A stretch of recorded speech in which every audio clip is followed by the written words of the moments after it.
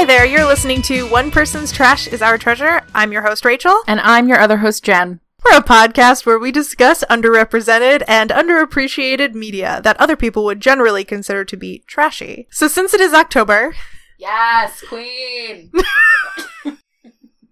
We're going to be continuing on with our spooky episodes / fall-themed episodes. Yes. And today we're going to be talking about an animated miniseries called Over the Garden Wall. If you haven't heard of Over the Garden Wall, what's wrong with you? It was a Cartoon Network series. 1 season. That's what miniseries means. Hear that, American Horror Story?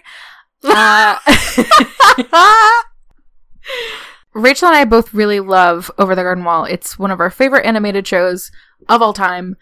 Crazy and silly and ridiculous and gorgeous and amazing. But also really rich in its narrative and storytelling and deeper meanings and all that good stuff that we like to dig out. Yeah. And analyze. Yeah.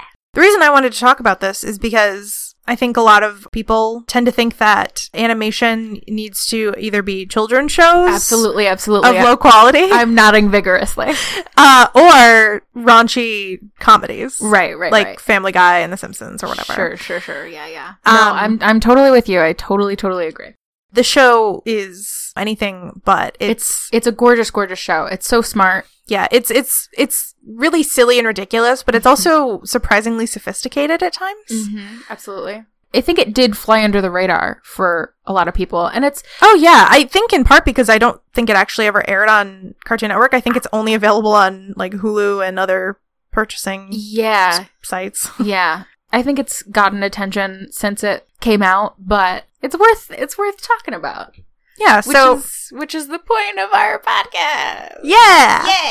So if you have any thoughts about anything that we discuss here today, then please reach out to us on Twitter. That's Optiot, OPTIOT, or on Instagram at OptiotPod. And also on our website at onepersonstrashisourtreasure.com. Come talk to us on there and read our shit. Yeah. And enjoy the episode. And away we go! I don't know what the fuck that was. So, if you aren't aware of Over the Garden Wall, it's my favorite animated series ever. I don't know if it's yours. Yeah, it's definitely up there. Yeah, it's considered a mini-series. There was only 1 season. It was on Cartoon Network, and it's weird and wonderful. Mm-hmm. It follows these 2 boys named Wirt and Greg. They are half-brothers, and they're lost in the woods. And for a lot of the show, you don't know why. Yeah, the show is a combination of episodic and serialized as far as the narrative goes. Each episode, they kind of encounter a different person or group of people in the woods. A different weird scenario. Yeah, but throughout, there's a series-long plot. Right. It's basically just them trying to get home. Mm-hmm. They meet some companions along the way. Yep. One is a talking bluebird named Beatrice. And there's also this mysterious beast that people keep talking about, mm-hmm. who seems to be following them throughout the woods. He's kind of a perpetual threat, but you don't really see a lot of him. Mm-hmm. It's also a very musical show. It's not, I wouldn't consider it a musical. No. But there's a lot of music throughout. There's both music that the characters sing, and there's music that is kind of just like background music. Mm-hmm. And the soundtrack is absolutely phenomenal. It's amazing. Yeah. It's by The Blasting Company. They're amazing. They have this weird, interesting sound that is like eclectic and beautiful, and the music for the show, even if it's not sung by the characters, can be pretty important to the plot. Yeah, alarmingly. I highly recommend that you check out the soundtrack, even if you're really not into animated shows for whatever reason, or if this doesn't really seem like it's something that would float your boat, just check out the soundtrack. It's actually really good. As Jen said, it's eclectic, but it's all thematically relevant mm-hmm. to the story, and absolutely so great. And it's really autumny, so it is definitely perfect for this time of year. I've been listening to it so much, and not only because we were recording this episode. Yeah. So that's the basic setup of the show. It's just two boys trying to get home. So as with all of our episodes, we're gonna be a little spoilery.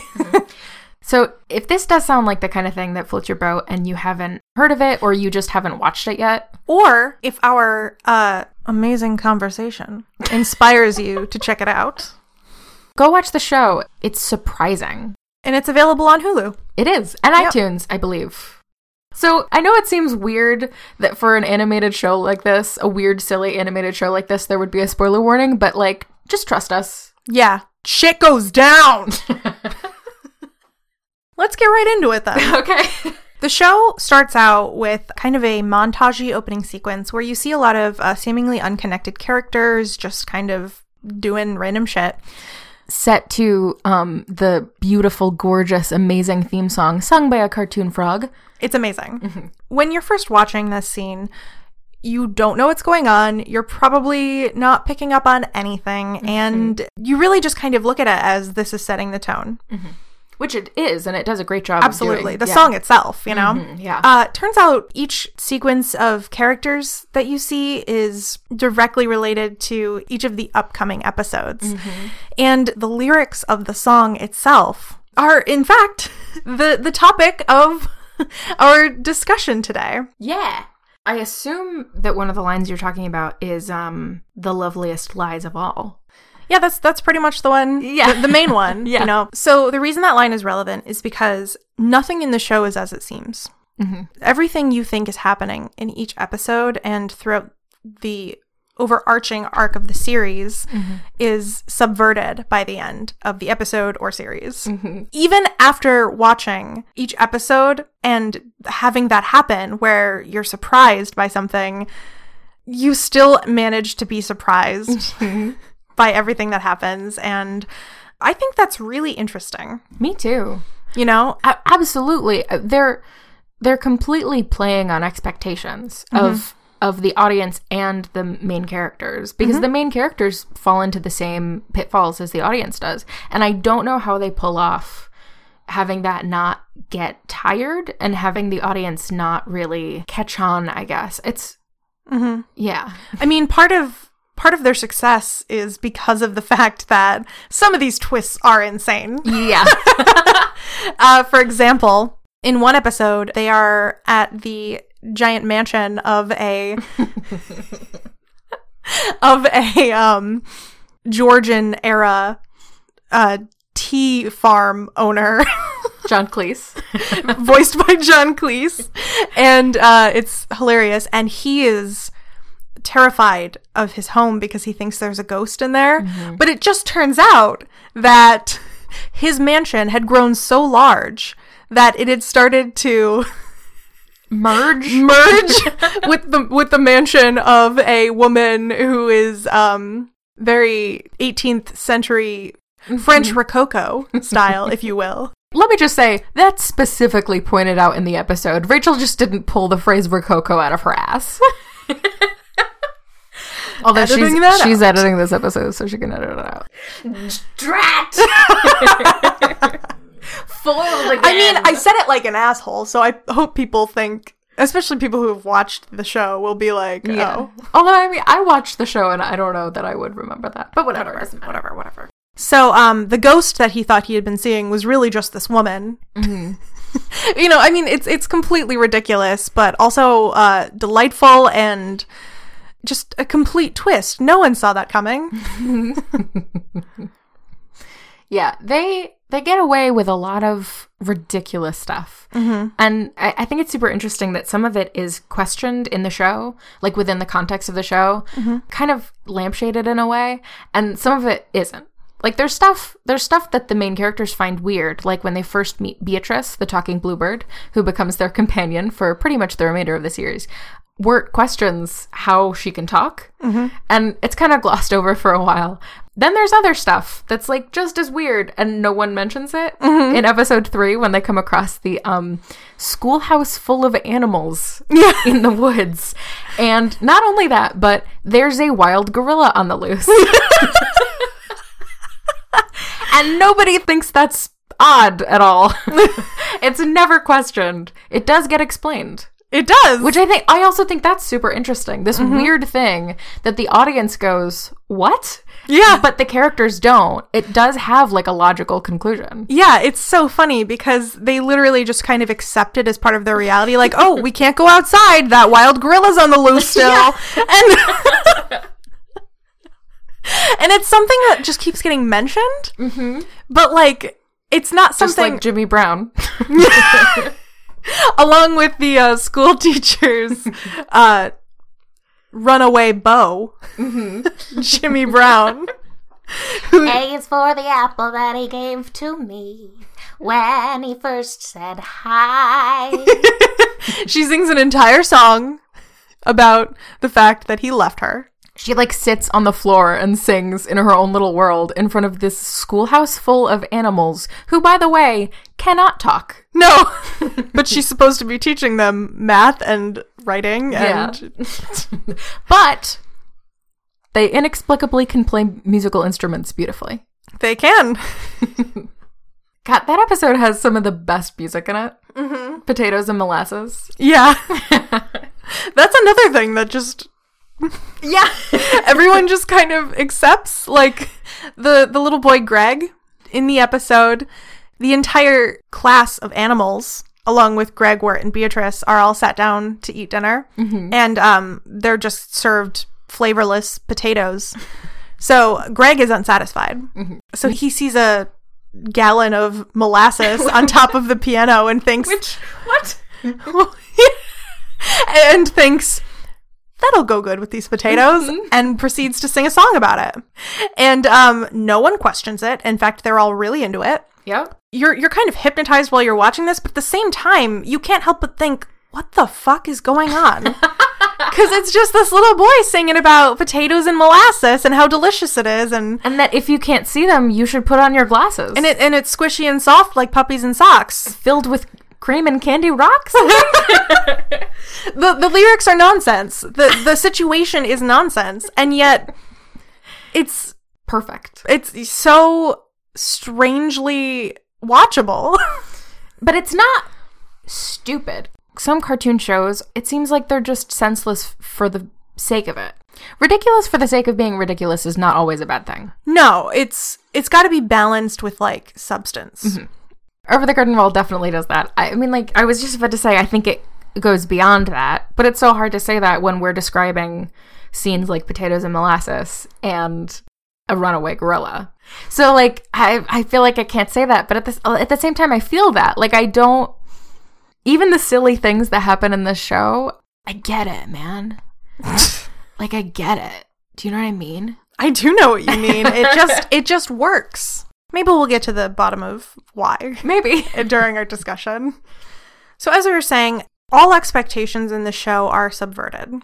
And that transcends to the characters' roles as well. Mm-hmm. In the beginning of the show, we have Wirt, the older brother, who's high school age. He's the rational one in the situation, sort of. And the reason I say sort of is because... though he's the one who's like, why is that bluebird talking? We need to get home. Like, why is everything here so weird? He also doesn't get things done. He's the older brother and therefore should be the one in charge. But you quickly start to realize that Wirt doesn't do anything. I mean, even in the first episode when they meet the woodsmen and they...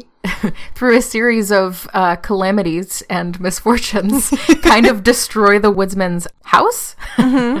And he yells at them, and Wirt blames Greg. And the woodsman's like, no, you're the older brother. This is on you. Because Greg is like 5. Yeah. Yeah, Greg is literally a child. Yeah. So, yeah, they definitely play with that theme. Wirt wallows a lot. Mm-hmm. He also... poetry writes him. Yeah, he's definitely in the midst of his teen angst phase. Yes. It's not annoying in the way, like, your 14-year-old cousin is. Yeah, definitely. It doesn't, like, weird. It's weird that it doesn't make me dislike Wirt at all. No, not at all. I mean, it makes you, like, roll your eyes and, like, laugh at him. Yeah. But it's strangely endearing because he is like young. And... yeah, he's a sensitive guy, and he's going through that awkward phase of his life. So he has to monologue. Yeah, whereas Greg is young and unself-conscious, and even though Greg is younger, he is a lot of times the reason things either work out or get done, you know? Absolutely. The episode with potatoes and molasses, a big theme of the episode is the fact that Wirt just kind of does whatever he's told. And he decides to like stubbornly prove that to Beatrice, who is the one accusing him of being so passive. So he kind of, you know, goes along with this whole animal schoolhouse thing for a really long time, whereas Greg is off making friends with animals, and he encounters the mysterious gorilla you keep hearing about. Gorilla! So Greg, you know, despite being the younger brother, he really is the one who acts more rationally sometimes than Greg. Even though his actions are often ridiculous and confusing to the viewer, it turns out to be the correct action to have taken in certain situations. Yeah, in a weird way, he seems to have a clearer head than Wirt. Yeah, definitely. Wirt is definitely weighed down by his teen angst and his rationality, almost. Yeah. Well, I mean, that kind of makes... If you're in a world... This place is literally called The Unknown. Yeah, you're right. If you're in a world where, you know, a gorilla on the loose isn't a big deal, and you're like, you know, all this crazy shit that's happening, maybe your rationality is going to hold you back. Definitely. Even from the very first episode, the woodsman is telling them about this mysterious beast. I actually have something to bring up to you. Ooh. See, I don't know how you would explain it, because he is tricky. You know, like, he outsmarts people. He tricks them. He gives them riddles. He manipulates them. He doesn't do a lot. That's actually a really interesting point. I hadn't considered this before, but the beast is the villain, but the beast actually does nothing. Yeah. At all. Yeah. You know, and that's kind of another subversion, because you're so afraid of this beast throughout the entire series, and it turns out he's actually powerless unless other people do things for him. Exactly. He, like, not only does he straight up not doing anything, but even the stuff that he's manipulating people into doing is, like, pretty... indicative of his powerlessness? Yeah. Yeah. The woodsman, throughout the entire series, is desperately seeking these Edelwood trees, which you eventually find out are basically people who got lost in the woods and gave up. And the woodsman doesn't know that. No, he doesn't. So the woodsman is chopping down all these Edelwood trees. And he's doing it because he has to keep this lantern lit. And he believes that he's doing this because his daughter's soul is trapped inside, and he wants to keep her soul alive. As it turns out, we don't know exactly where she is. My assumption would be that she herself turned into an Edelwood tree, but I don't know. Either way, the beast is manipulating the woodsman into keeping this lantern lit by cutting up Edelwood trees for the oil they produce, because he has to keep that lantern lit, the beast, or he'll die. And the woodsman doesn't know that. All he thinks is that his daughter's soul is inside, and he has to keep chopping up these trees in order to keep her alive. The character design of the beast is interesting. It's just a dude with antlers, which, like, did this happen before or after Hannibal? Right? But he just looks like a giant shadowy silhouette with antlers. But he does, like, have, like, fingers at one point, I think. Don't you see, like... Yeah, I think you see, like, a claw or something. Yeah. You get the briefest of glimpses of him at the very end when Wirt kind of takes him on. Oh, right. He was, like... He's like an Edelwood tree. Yeah, he was made of... Oh, fuck. I forgot about that. What does that imply? I mean, I think it actually implies that he does turn people into Edelwood trees. Like, if they get hopelessly lost and give up when they're in the woods... Sweet, I was right! You are right! I think he does turn them into Edelwood trees, and... And that's why the woodsman's daughter returns home when they defeat the beast. That is fucking cool. Yeah. Still really sad that Greg started turning into an Edelwood tree. Yep. I hate it. To go back to character a little bit, at the end of the series, in the last episode, Greg has been taken by the beast, and Wirt has to finally step up and do something. Because the reason Greg was taken is because he traded himself to the beast so Wirt could not be turned into an Edelwood tree. Because at this point in the show, of course, Wirt has given up and he starts to get taken over by Edelwood leaves and vines and stuff. So Greg sacrifices himself to the beast in order to save Wirt. So then when Wirt has to finally step up, he finds Greg being turned into an Edelwood tree, and it's really sad. It's fucking awful. Yeah, and meanwhile, a Latin version of potatoes and molasses place. Yeah. And the beast says to Wirt, your brother's soul will stay alive in the lantern. You just have to keep it lit. It's actually the first time Wirt's rationality comes in handy, because he just goes, no, that's dumb. Yeah. That's exactly what he does. Yeah. And he then realizes that the beast's life is somehow connected to this lantern being lit. Because he wants it so bad. Yeah, exactly. Because he wants it to stay lit. So he blows it out and the beast is defeated. And finally, Wirt becomes the big brother he's supposed to be. And part of the reason, as you find out throughout the series, Wirt is so weird about Greg is because they're half siblings. And Wirt's mom remarried Greg's dad and they had Greg. They're related because my mom remarried him. Yeah, he sings a song about it. And you really get the sense throughout that he doesn't think Greg fits in his life. Greg really tries to have a relationship with Wirt, and he tries to hang out with him, and Wirt is so dismissive of it, and he really just doesn't seem to want Greg there. He wants to kind of live his own life and doesn't really value his brother much until the end.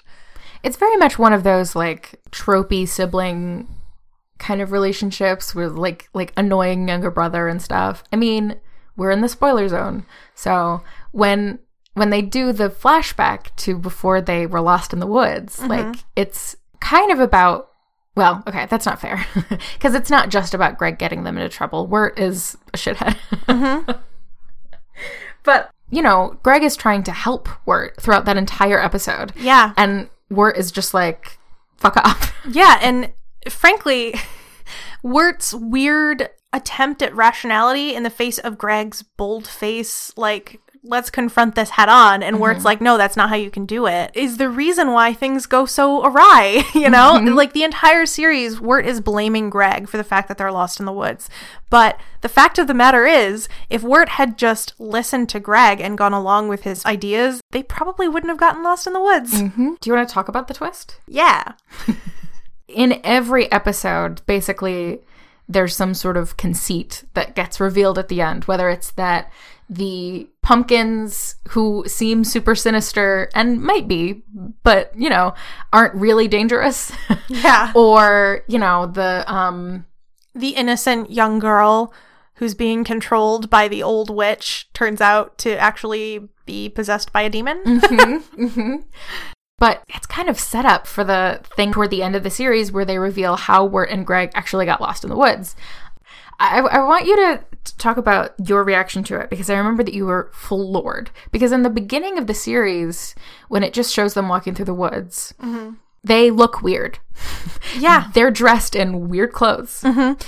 Greg inexplicably has a freaking teapot on his head throughout the entire show, and it is never explained until episode 9 of this 10-episode show. Yeah. Wirt's wearing, like, this old-time cape. With, like, a cone on his cone head. on his head. And you know, what I thought was interesting when we were rewatching it is that there are times when their speech pattern is weird and can throw you off. Like, obviously throws you off in a way that, like, it could be dismissed as, oh, silly cartoon show, or it could be indicative of, like, their time period. Like, in the very first episode, Wirt starts to monologue the way that he does because poetry writes him. Just, like, the word choice. You know, like, you could be tricked into thinking, as I think we both were, that they were not from a modern time period. But they are. But they are. Yeah, and like, Greg has candy in his pants. Yeah. Which, once again, along with the teapot, no one talks about, and it is never explained until episode 9. So, in episode 9, you find out that Greg and Wirt are just two kids from the 90s, it seems. So, yeah. Celebrating Halloween. Greg is off trick-or-treating. Which explains the candy. Yeah. And he's dressed as an elephant, which explains why he has a teapot on his head. Because it's like the trunk. Wirt, in the very first scene of the episode, he just throws a costume together. Yeah, and, he's like going through some trunk or something. Yeah, and he's struggling with something. He's like staring at this tape, and it turns out he has this crush on this girl named Sarah from his high school. So he dresses up in a costume to kind of fit the aesthetic of the evening, I guess. And he ventures off to give her a mixtape. Because it's the 90s. Yeah. And he chickens out. Earlier when I was saying that Greg has this very straightforward, no-nonsense approach to Wirt's problem, Greg is literally advising Wirt to just go give her the tape. Yeah, many times he just wanders off ahead of Wirt to go try to accomplish the task himself. Yeah, and like not like as a frustration, like, oh, I'll do it. He just doesn't. Yeah, and also not in like a nasty way of like No. a ha ha ha, but like just he's the sweetest. Yeah, and as you find out at the end of the show, she would have been super into it. And Wirt just wouldn't do it, you know? I mean, just that Jason Funderburker. So, talking about subversion, this entire episode is full of subverted tropes. You know, like, you have this very 90s scenario, and you find out that Sarah, Wirt's crush, is going to be asked out by Jason Funderburker. And you expect him to be some, like, jock, some, like, big, tough guy. Well, also, Wirt goes on and on about him, like, oh, that Jason Funderburker. Yeah. He gets everything, and he's the coolest kid in school. Yeah. And, like, he really builds him up. Yeah. And then when they reveal him, he's like this, oh, hi, Sarah. Yeah, like, he's got this ugly bowl cut, and, like, and Sarah's not into him. No. At all, but, like... I mean, she's nice to him. Yeah. And Sarah isn't, you know, the typical blonde, popular, preppy girl, you know? Like... She's also dressed as a clown skeleton, and that's awesome. Yeah, she's the shit. And she's, like, the school mascot at like, the high school game. She's basically, like, the coolest person ever, I guess. she's really cool. But she's not, like, you know, the typical girly, princessy 90s nerd boy crush. Yeah. In the episode, when they're in the graveyard, Wirt and Greg are hiding behind some gravestones because they have followed Sarah and Jason Funderburker and the rest of the kids there, so that Wirt can get the mixtape back from Sarah's jacket. It's just a lot of which Greg put in there, right? Or something to that effect. I think so, yeah. Yeah. And you can read a name on one of the gravestones they're hiding behind, and it says Quincy Endicott, which is the name of, remember that estate owner whose mansion was so big that it merged with another person's? That's his name. Yeah. Which just has a bunch of implications, and we are not sure what to make of it. So let's talk about it. I had a couple of theories about this show. I'm going to preface that by saying that each episode, as we said, is kind of its own little pocket. So they kind of seem to exist independently of one another. And they also all seem to be taking place in different time periods, as indicated by the clothing that the characters are wearing. Disclaimer, I'm not an expert in clothing from specific periods of European history. But you know way more about it than I do. I know enough to pick up on the fact that these characters are dressed from specific time periods. For example, Beatrice, when she's in her human form, because she was turned into a bluebird after she threw a stone at a bluebird. She is dressed in a Regency era gown with very Regency era hair, which is Jane Austen's time period. Quincy Endicott, he appears to be dressed in an early Georgian style. And as Wirt points out, the architecture of his home is very Georgian. The French woman whose mansion merged with his is from the 1700s France. Yeah. And what's interesting about that one is, like you said, Wirt specifically mentions the Georgian. Does he specifically mention the Georgian architecture or just the French? Yeah, Rococo? he says this French Rococo style doesn't really seem to mesh with the Georgian with sensibilities. Endicott's Georgian style, something to that effect. Yeah. Jimmy Brown and the rest of those people from that episode. Yeah, with they're the gorilla. they're from like the Edwardian era. Mm-hmm. The frogs. The frogs. The frogs who are on a little boat are very clearly influenced by 1920s New Orleans. Mm-hmm. Pottsdale is Pilgrim type. Yep. One of my favorites is Greg's Dream episode. Because that animation is so clearly influenced by the style of the animation from the 40s. And like early Disney, pre-Snow White. Old Steamboat Willie. And it also, like, seem to be, like, direct references to Wizard of Oz, which is also from that time period. That's one of my favorite examples of this. I think that's so fucking cool. Yeah. So the reason we bring up this discrepancy and the different time periods is because it influenced my theories that I came up with. One of which being that the unknown is kind of a limbo where either A, all the different characters they encounter in the unknown are kind of existing in these little pocket dimensions where they're sort of like impressions left behind, like they're not real people. Or it's also possible that these are people who are literally just lost in limbo. It kind of seems like something like that might be going on because none of these little pockets really seem to interact apart from Beatrice, who is forced to go out into the unknown and find a cure for her and her family who have all been turned into bluebirds. Yeah. Although what about the woodsman? Yeah. Well, once again, he's been forced. That's true. To go out there. Yeah. Yeah, everybody does seem very contained in their little spaces. In the second episode, they're in this place called Pottsfield, where these skeletons come to life and wear pumpkins on their heads and bodies. And they celebrate a harvest, which is basically just them digging up a new dead person. Yeah. Or a couple. And they say multiple times in the episode, like, no one leaves Pottsfield. Why would you want to leave Pottsfield? So they do seem to be pretty contained. And then there's also that episode where Quincy Endicott and that woman, their mansions merge. Which is, like, so interesting. Yeah, it is, because the time periods that they're from are actually really close in history.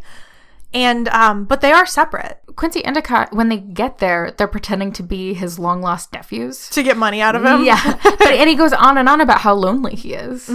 So if this were the case, then you wouldn't get many visitors. It's also interesting that Auntie Whispers and her charge, they seem like they're from the Salem period in the 1600s. And the way they talk and the way Auntie Whispers talks about unholiness and stuff like that, it's very, very highly influenced by also the way she's Salem. Also the way they play on the expectations of both the audience and the main characters, where Wirt and Greg obviously at first are like, well, Auntie Whispers, this weird old lady who's like got this magic bell, she's obviously like a witch of some kind. That tracks. But at the end of the episode, Auntie Whispers says to them, and beware of my sister Adelaide. She's not good. But they've already encountered Adelaide. Yeah. She's the witch of the woods. But when they first hear about her, she keeps being referred to as the good woman of the forest. But she also, when you finally see her, she's straight up a witch. Yeah. And also, didn't we also decide that her clothes were also 1600 Salem-y? Yeah, she's got like a pilgrimy hat on. So before Salem. But yeah, I guess. Yeah. Either way, similar time periods. So yeah, I think that's interesting that they're in different pockets. Does that maybe imply that they got lost separately? It could. I mean, it also kind of makes you wonder, could any of these people be natural indigenous inhabitants of this place? Is the beast a natural indigenous inhabitant of this place? Yeah. I mean, or did he just find that the unknown was a good place for him particularly to call home? Makes you wonder.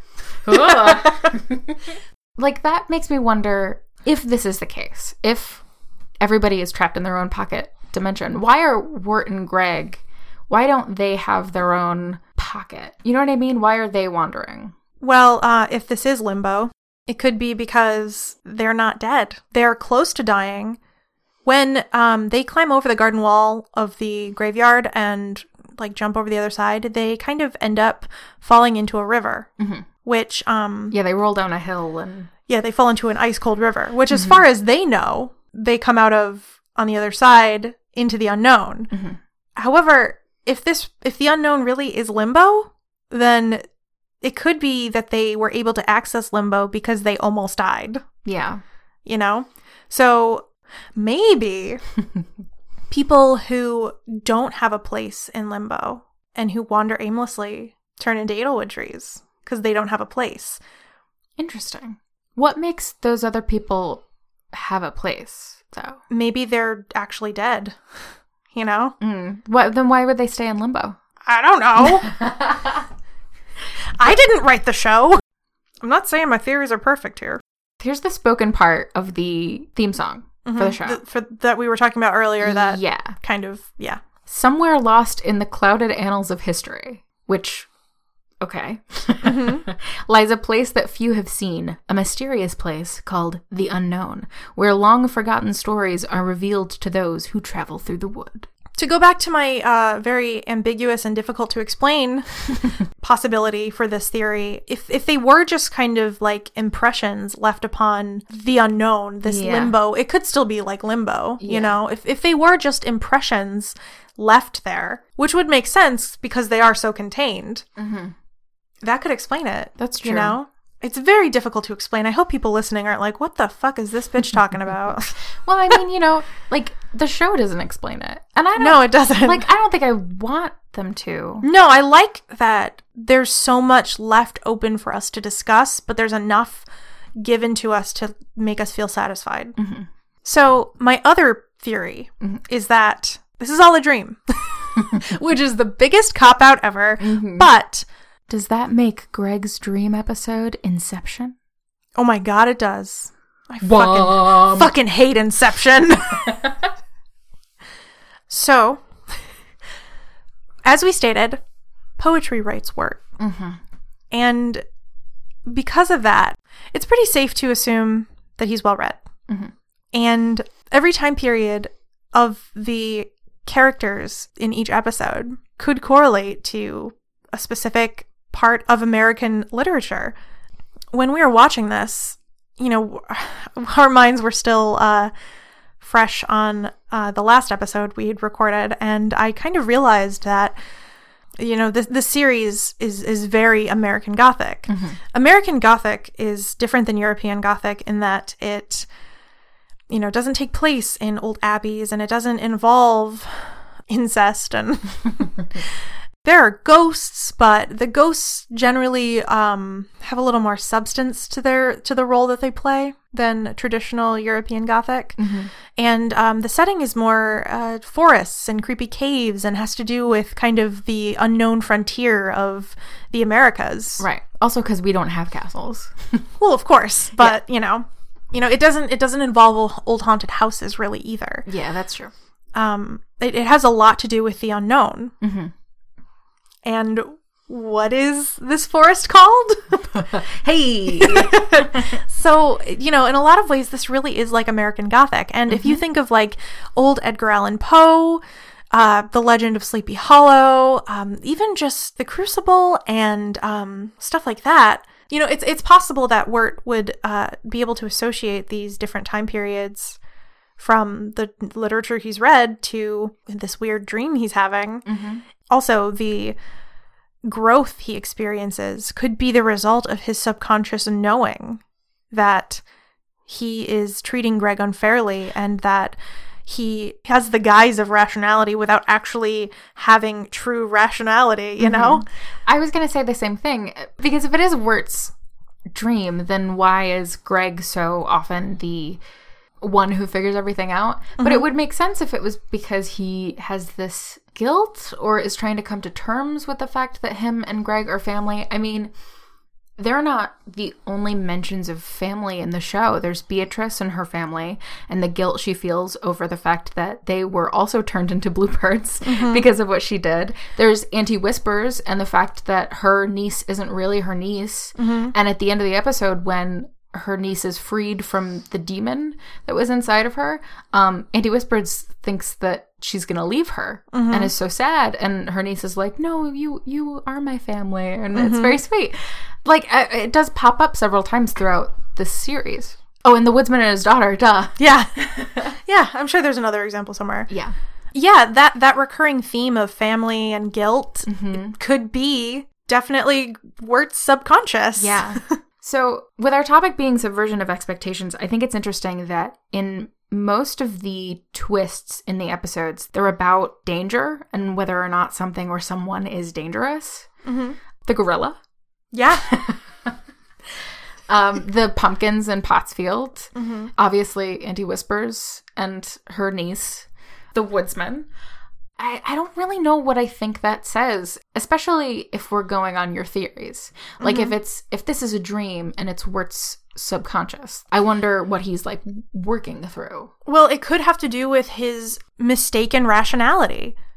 That's true. He isn't really great at reading a situation, and yet, though he's supposed to be older and wiser, and Greg is supposed to be younger and more unwise, Greg seems to read situations a lot better than Wirt. I mean, Greg doesn't seem to be afraid of the woodsman in the first episode, whereas Wirt is pretty unsettled by him.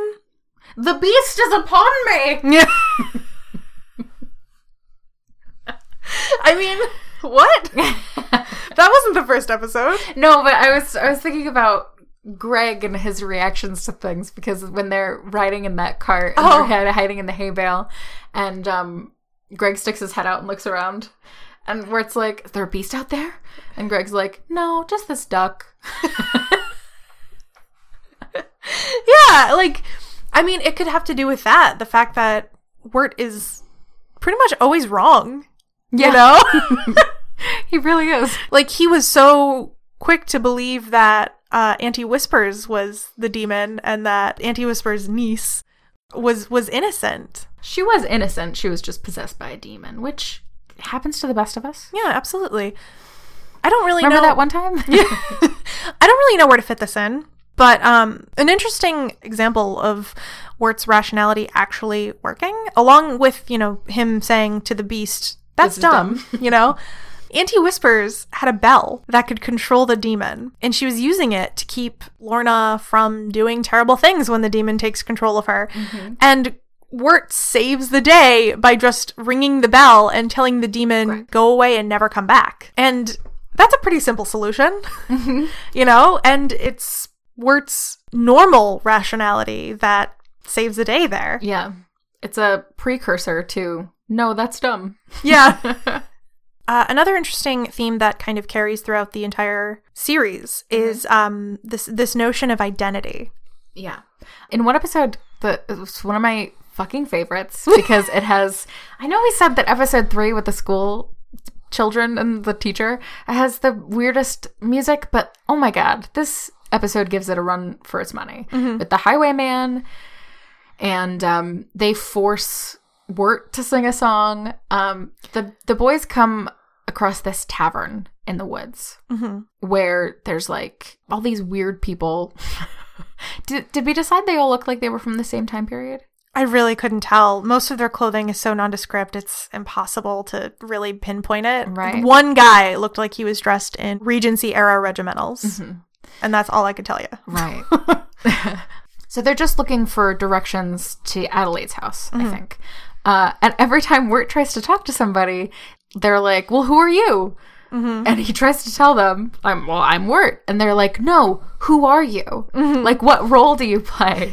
Which is like a very blunt way of dealing with themes. And the thing is, Wirt can't answer them. Yeah. He doesn't know how to answer them. He doesn't know what role he plays in the world. Well, in fairness, in real life, people don't fall into archetypes like the young lover and stuff like that. No, of course not. Yeah. I just think it's kind of significant that Wirt has such a hard time placing where he belongs. Absolutely, yeah, for sure. Another example of this theme of identity is Greg as a frog throughout the entire show, who he cannot choose a name for. Mm-hmm. He names him at least 100 different things, including a bunch of the U.S. presidents that we mentioned. And I just thought it was kind of interesting how he doesn't ever really have a name. That is really interesting. He's also, we are to assume, the frog who sings the opening. Mm-hmm. He settles on the name George Washington for like a solid episode, so that's what I refer to him as. By the end, he also is named Jason Funderburker. Yeah, he is. You know, does that imply that George Washington, the frog, belongs in the unknown? Yeah, he never speaks when he's with them, but he does sing. I actually found it kind of interesting that throughout the show, George Washington's character is really weird because he starts off as just a frog, mm-hmm. but then over a few episodes, he starts to become more like sentient until the episode where he sings, and then he actively chooses to go back to being Greg's pet frog. He goes from being a sentient being back to being a silent frog that just croaks and doesn't really seem to know what's going on. Mm-hmm. So, I mean, I guess that could kind of go along with the idea of like a role, because he kind of chooses to just be a frog. As much as, like you said, it's kind of a cop-out of the whole, it was all a dream. Mm-hmm. The more we talk about it, the more I feel like it makes sense that this is Wirt's subconscious because of the family stuff. He's a high school student. What is the shittiest thing for a high school student to go through and figure out? You know, it's mm-hmm. like, who are you and where you fit and what's your identity? Mm-hmm. And I don't know, like Greg isn't wrestling with the same kind of thing. No, because he's a child. Yeah, and the back and forth between them, I think, is super interesting. How it's mentioned several times that Wirt is supposed to be the leader. He's the older brother. He's, you know, responsible for them. Mm-hmm. And by the end, when Wirt is giving up, and he finally says to Greg, well, you lead us. I don't know what to do anymore. Mm-hmm. So I'm just going to follow you. And Greg says, you want me to be the leader? Mm-hmm. Well, if I'm the leader, what are you? Mm-hmm. Which is like, again, it's obviously a theme. It's mm-hmm. very like blatant. Yeah. Like, but at the same time, you're picking up on it subconsciously, but it's not necessarily something that you're thinking in the foreground, because it almost, totally. Like that episode with the inn, it kind of, along with the rest of the show, really just makes you think, what the fuck is going on? Mm-hmm. So I think maybe one of the reasons this show is so damn mysterious and like unanswerable as far as what it means and what it's about is because of the fact that it's constantly subverting, if that's the right term to use here, your ability to actually pick up on this stuff by its constant, like, what the fuckery. Yeah, maybe, because it, like, when you watch it through with that kind of lens, mm-hmm. you hear them say shit like that, and you're like, wait a second, that's, like, so obvious. Yeah. And a lot of the stuff in the show should be obvious. It should be obvious that it doesn't make sense for a wild gorilla to be running around. By the end of the series, it should be obvious that nothing is as it seems anymore. Mm-hmm. But you still get tricked, and you still go, holy shit, they're from the 90s? Yeah. You know? It's yeah. Like, what a masterpiece. Definitely. So there you have it. Proof that Jen and I are intelligent, thinking, sentient beings. Mm-hmm. Yes, quite. With opinions. Quite. Yes, quite. Yes. Quite. So, guys, did you like that? I hope you did. Yes. Yes, quite. What are you doing? I don't really know. Anyway. Yeah, if you haven't seen Over the Garden Wall yet, go watch it. Just like, come on. Like, right now. Like, go right now. What's wrong with you? It's totally worth it. It's amazing. It's definitely not a wasted 3 hours of your life. Yeah, don't be fooled by how silly it is. It's gorgeous and amazing. Yeah, there's definitely substance there. Mm-hmm. Really great show. Mm-hmm. So once again, if you would like to reach out to us and share any of your thoughts, you can reach us at onepersonstrashisourtreasure.com. And also on Twitter at Optiot, that's OPTIOT, and on Instagram at OptiotPod. This week's question is, if you've seen Over the Garden Wall and you have a theory as to what the fuck is going on in the unknown, or like where it is or what it's about, then please share it with us. Yeah, that's all I want to talk about. I just want to discuss that. Come talk to us about it. Yeah, I'd love to hear other people's thoughts. Yeah, totally. You might be wrong, but I'd still like to hear about it. And we'll tell you if you're wrong. How do you like this new aggressive character that I have for the podcast, right? Yeah, I feel like you have like a weird energy tonight. I know. You were the one who felt like you had a weird energy tonight. We both have weird energies, but they're like on opposite ends of the spectrum. Anyway. Let's go eat baked apples. Yeah. Bye, listeners. Bye. Come see you next time on Optiat.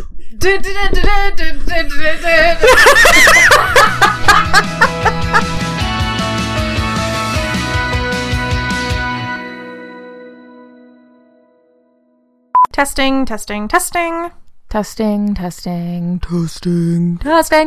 Okay. I like to give levels. Yeah. How the gentle wind. Don't put that in. Beckons to the trees as autumn colors fall. I can't go that low. Alto. I'm a soprano. Fuck up. Over the garden wall. Wait, are we on NPR? Yeah. You're listening to Rachel and Jen. Jesus Christ, we're a mess. I know. What's wrong with us? Ooh, you better take care. Ooh, the beast is out there. Also, are you getting sweaty? I'm getting sweaty. No. God, that...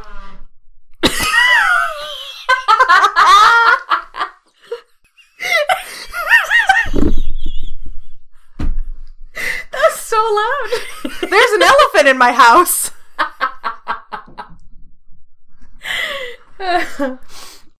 How about that spoiler warning song, right? No. Even if I did sing it, I could edit it out. Curses! It was such a weak joke in the Harlots episode that like you didn't even laugh at me. No, you laughed at me. You didn't laugh with me. So I was like, Rachel, I was a fool. I don't fuck symbolism. Yes, quite. Yes, quite. I'm the highwayman.